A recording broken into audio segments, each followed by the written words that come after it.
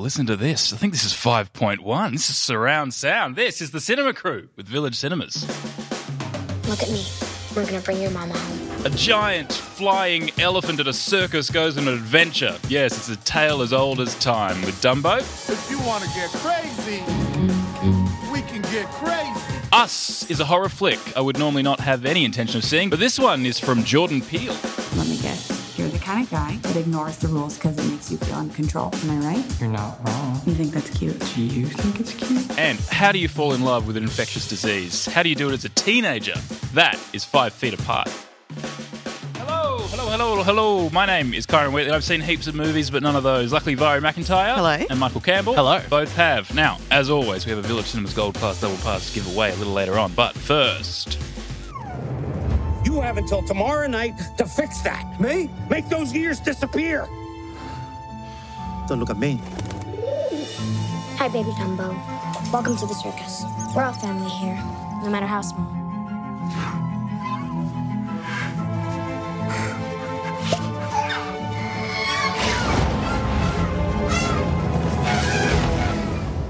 Dumbo is a Disney classic.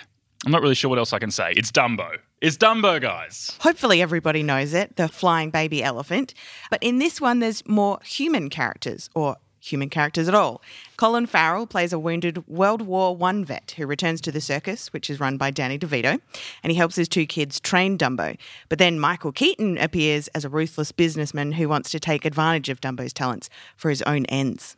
Oh, This is the next in line. Disney's new strategy is, remember this? Yeah. Well, it's back. Yeah. Remember Dumbo? Yeah, here it is. That's what I feel. That's why I was like, I don't know what I can say about this. Yeah. It's Dumbo, right? Yeah. And then in a few months, there's Aladdin. A few months after that, there's Lion King. Exactly. Well, I think Will Smith was actually approached to be in Dumbo, Yeah. and he said no because he's going to do Aladdin, and it's kind of a bit much, isn't it? If it's just like Will Smith now taking over Disney. He could also be Mufasa in The Lion It's King. true. I must admit, I don't have any love for the original Dumbo. When I was a kid, I always found it like a weird, depressing cartoon. It was all grey and glib. Yeah. And this one Well, that's because it's weird and depressing. Yeah, it is. Yeah. Anything before the 90s from Disney is kind of weird and depressing. Yeah. But this one is a little more optimistic and hopeful, which I think, thank God, they cleaned it up. They got rid of the questionable crow characters as well. Yes. Which I had forgotten about, thankfully. Yeah. I think that's what Disney want.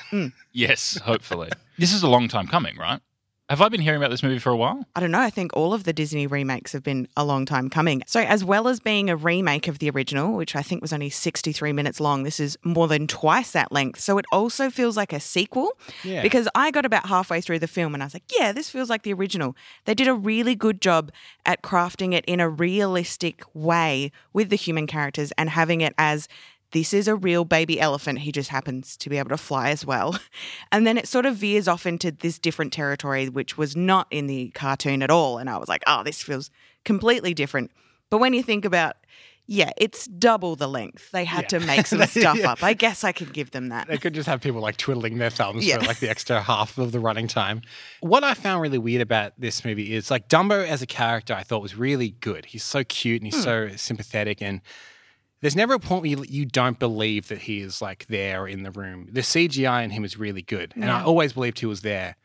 But I never believed they were anywhere, like location-wise. Did you get that? Yeah, and they Everything were. What do you mean? feels like, it doesn't feel like they're really at a circus. It feels very green screeny. Yeah. There's even a scene in a wheat the field. backgrounds are like... Yeah, like there's a Like scene. Dumbo's been a bit of a diva, claimed all the money. Like, can I get makeup, please? Yes. I But look surely- horrible over here. Surely there's a scene like where 2 people are talking in a wheat field that's clearly filmed inside a studio.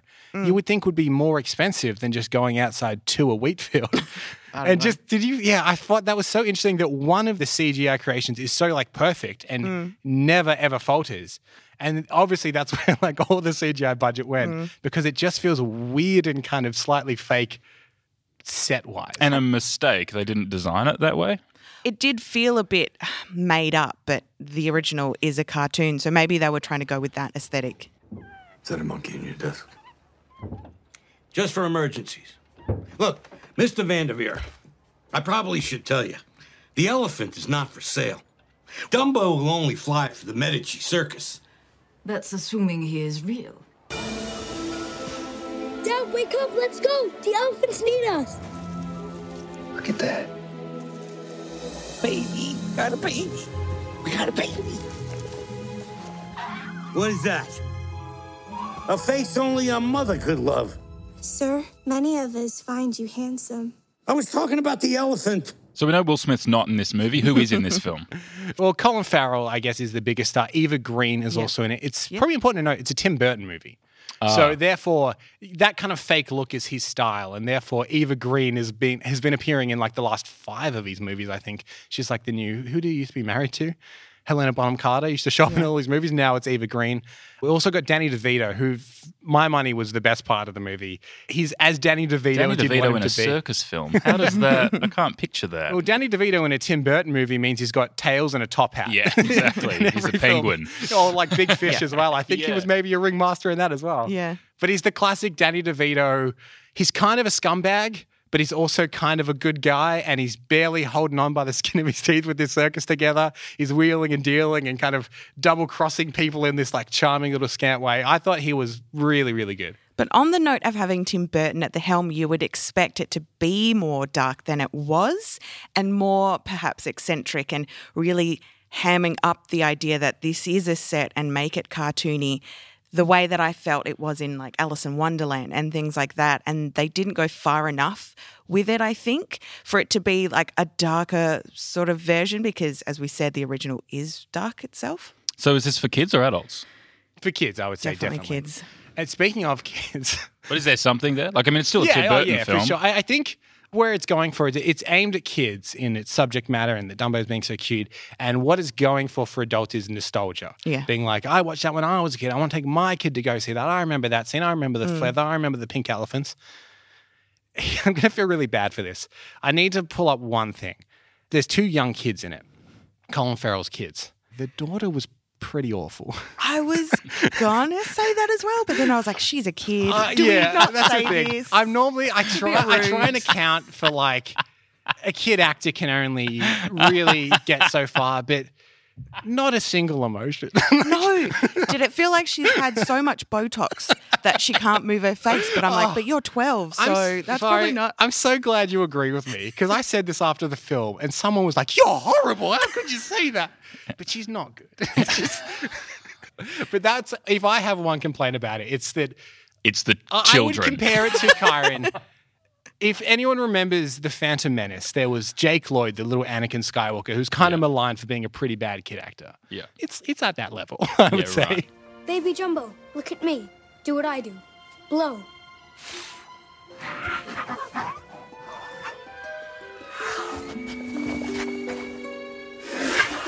No, not the feather. Your ears. Blow.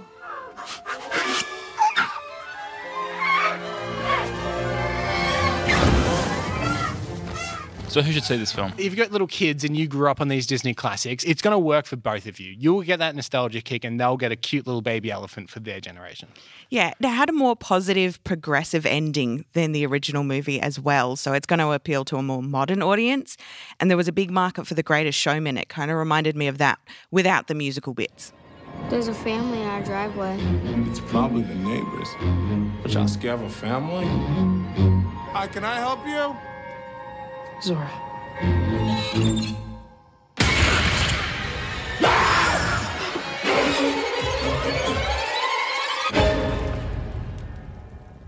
What are you people? It's us. They look exactly like us. Us is the new horror from Jordan Peele, the comedian turned Oscar darling, and he has stacked it with stars. Elizabeth Moss, Tim Heidecker from Tim and Eric, and Black Panther stars Lupita Nyong'o and Winston Duke. So suddenly, this boy, who hates horror, is interested. Well, yeah, that's the thing. It's like Jordan Peele has crossed that threshold of getting horror out of like a niche thing that only certain people are into, and now everyone's kind of interested in his movies. And I think it's because they're horror, but not really. The story of Us, and we should say this is only ever screened once at South by Southwest. So the secrets are super tight. We haven't even been able to see it. That's how tight and secretive this movie is. But it's about a family that goes on vacation. And whilst they're away, what appear to be exact doppelgangers of them start terrorizing them in their summer house. And from what we understand, things get pretty messed up from there. I love that idea that it starts with a weird interesting premise and then just goes off the wall. Yeah, I am definitely going to see this. And when I started this podcast, I was terrified to see any horror movies. It's changed my mind, though. And also being a fan of folklore as I am, what this reminded me was of in Celtic folklore, there's spirits called wraiths, among other names, and they will follow people and take their likeness. And if the person they're following sees themselves, they usually die of fright.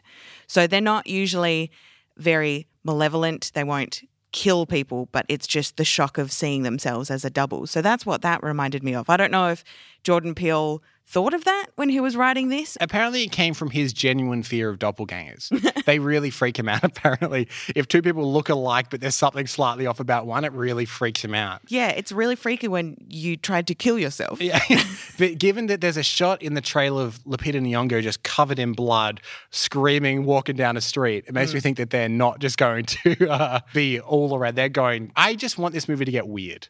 Is that an odd thing to say? I want it to go just off the rails weird. It does seem like comedians at the moment have a thing where they think about something like that, some absurdity, like how they're freaked out by doppelgangers, and then they sit there and think about it and turn into a horror. Charlie Brooker with Black Mirror and all the series that he's done, and Jordan Peele again and again with his horror flicks. And it's interesting that, like, people that were comedic originally tend to have a pretty good grasp on genres outside of their own. Even, like, Adam McKay with, like, The Big Short and Vice, he's obviously his comedy and his interest in politics have melded really well. And then Jordan Peele seems to have taken something that he loves, like old school 70s new wave horror, and then just given it his spin. Yeah, we've talked about this before, haven't we? Like timing. Like because comedy is all about timing, you can just get the rhythm and the beat of a film in the way that Adam McKay really does, and the way that it's clear Jordan Peele does as well. Well, they've got so many internal horrors. The only way they can release that in a socially acceptable manner is through comedy. Yeah. So really, they're very tortured, and they just laugh it off. Yeah, so that feel bad every time you laugh at anything Key and Peele. You're like, he's dying inside. Don't laugh at that. So I think there's always that tendency when a director has a hit like Jordan Peele had with Get Out that was like a $2-3 million movie. It was pretty small, to go huge with their next one. And I think that generally doesn't work out too well. But this looks very much along the lines of Get Out. It doesn't look very expensive. It looks to be set mostly in a house in the woods. The cast is pretty small. I guess you only had to pay half because they double up. And I like that he didn't just go, give me $100 million and I'll give you the weirdest stuff, which is exactly what happened to Richard Cowley, who made Donnie Darko. His next project cost $100 million. No one saw it and it was terrible. I did see an interview with Jordan Peele on the red carpet for it, and he said that for your second film, always stick to what you know. Yeah. He was trying to replicate something that he was good at. Don't try to do something bigger and different because, as we see, it doesn't work. And this one, I hope and I think it's going to work exactly like it did with Get Out. So you're onto a formula, stick with it. Can I tell you something I'm really nervous about? In all the promotion, really prevalent is a huge pair of scissors. And I'm really nervous about what part that's going to play. Sort of saw way. Yeah, it makes me uncomfortable every time I see the poster and just a huge pair of golden scissors. I'm like, nothing good. Nothing good will come of that. Okay, let's call the cops. I did. They're 14 minutes away. What? 14 minutes? Okay. Jason, give me the bat. What bat? The baseball bat, the bat. There's one in the corner. Here. Thank you. Gabe. All right, hold on. I got this. Let's try this again. Gabe. No. All right. Gabe! I got this. So who should see this film? I mean, I think us, we're all really excited for it. I think if you saw Get Out, and I think if you like those horror movies that aren't necessarily a slasher on the loose trying to cut people up like Jason Voorhees, it's more kind of psychological and a little weirder, I think this is the movie for you. Yeah, it kind of looked to me like a bit of The Purge crossed with Get Out. So something scary and like a family-based horror. Also in cinemas, Lego Movie 2. Yes, the sequel to Lego Movie 1. Destroyer. Was that one? Nicole Kidman. That's a good sign, isn't it? And Fighting With My Family. Yes, a movie about Paige, the WWE star that was produced by The Rock. You can hear about all those by clicking on the previous episode in whatever podcast app that you're in right now. What are you doing up here? 6 feet at all times. You both know the rules. Will, get back to your room. There you go. A little name for your psychological profile. I'm Will Newman. And you are? Deaf. Stella, thank you for putting your mask back on. Stella. You need to lighten up. It's just life. It'll be over before you know it. It's not something I've ever really considered before, but perhaps seems like the perfect place for a romance. How do you, as a teenager, find your way into rather grown-up feelings and deal with falling in love if you have a disease that keeps both of you 5 feet apart? Yeah, so this one is a teenage, heart-wrenching romance about these two teenagers who are living in hospital. At the time, they are doing a drug trial. They've both got cystic fibrosis and they meet and fall in love, obviously, but they can't even, being in the same room as each other could possibly kill them. So they've got a lot of obstacles to overcome. And it also shows a lot of their disease and how they have to deal with that in hospital as well. So it's a bit of a romance, and I learned a bit about CF as well. And there's this whole idea that like if they touch each other, their disease will then essentially kind of multiply and it's a death sentence. And that idea that they can't ever really touch each other or be closer than 5 feet is kind of like such a sad, tragic thing. Can I tell you what I love most about this movie? Yeah. Haley Lou Richardson. She, for me, was the whole movie. I didn't even think I'd even seen her before. And I was like, who is this girl? She's so good. I looked her up. I've seen her a bunch. She's in Split. She's in so many things. But I'd never seen her as a central character. I love her. She's so good. She's so charming. She's so similar to when I watched Easy A and you saw Emma Stone. You're like, there's something there. There's something about you that's so watchable and so movie star. And I got that from her as well. Yeah, and Cole Sprouse is in this as well, who is famous for being in Riverdale. He's also the kid Ben from Friends. Yeah. Ross's kid. Yeah, I was like, that's cute. Didn't know that. There's a theory about that in Friends, because you know how he sort of disappears in the later season of Friends? Yeah. And it's like, what happened to Ross's son? And I guess the writers are just like, oh, we're kind of done with that storyline. So now there's like fan fiction of like Ross is actually a horrific father and he was taken away from him by docs. And oh, God. Well, maybe the kid... well, he's done well. He's clearly done well. He's in Hollywood now. Yeah. Maybe the kid was diagnosed with the disease, put into hospital, and it leads into this movie. Oh, my God. There you go. All film theory. Can I just gush, though, about the director, who is called Justin Baldoni? He's an actor on Jane the Virgin, but he also directed a documentary series about people with terminal illness and founded a production company to create socially conscious content. So he's made this film. And also for people who have not seen him, I'll just say that he was also on an episode of Bold and the Beautiful. So you can just imagine the picture he's of... quite chiseled, quite... And this guy, like, he sounds like the perfect man. Just so you have a so bit of a great. crush on him. Yeah. Well, just learning about how he's trying to push all these socially conscious movies and content for people to see, and he wants this disease to be more in people's minds and get awareness out. It's just really great. What's that? My to-do list. To-do list? It's pretty old-fashioned for someone that builds apps.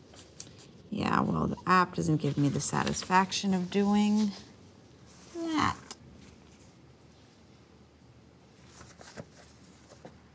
What else is on that to-do list of yours? My master list or my daily list? Yeah, of course you have 2 lists. No, the master list, that's the big stuff, right? Okay. Volunteer in an important political campaign. Done. Study all the works of William Shakespeare. Done. Share everything I know about CF with other people. That's my YouTube page. So your plan is to die really smart so that you can join the debate team of the dead or something?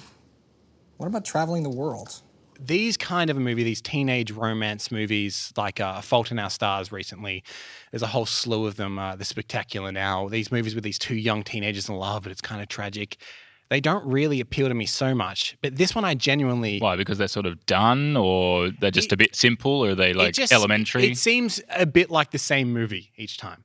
Well, it's just Romeo and Juliet. It's just Romeo and Juliet. Yeah, that's and I guess for teenagers, it's the first time they've seen that. Yeah, so they might like it. But I like that this had elements. It was set in a world that I'd not seen a movie like this set in before. It had elements I'd not seen before, and generally, I thought it was just a really sweet moving kind of a movie. And maybe my expectations played a part in that. I'm not sure, because I was expecting to just be, one of the rabble. But genuinely, I really liked it. Well, perhaps as well because of the setting. I mean, when I saw that, I was like, oh, that's quite an interesting idea where, they are trapped by disease. Yeah. And there's this weird trend in Hollywood of these teenage romance movies that are also kind of slightly medical in nature. So Fault in Our Stars, the same kind of thing. These two people going through the same kind of a treatment together, and the idea that grows kinship. Whereas I felt that a little manipulative. This one felt pretty genuine. Yeah. I think it helped that their acting was very naturalistic. And what helped that was I heard that they had a nurse coach. Now, some actors have acting coaches or a language coach to help them on set.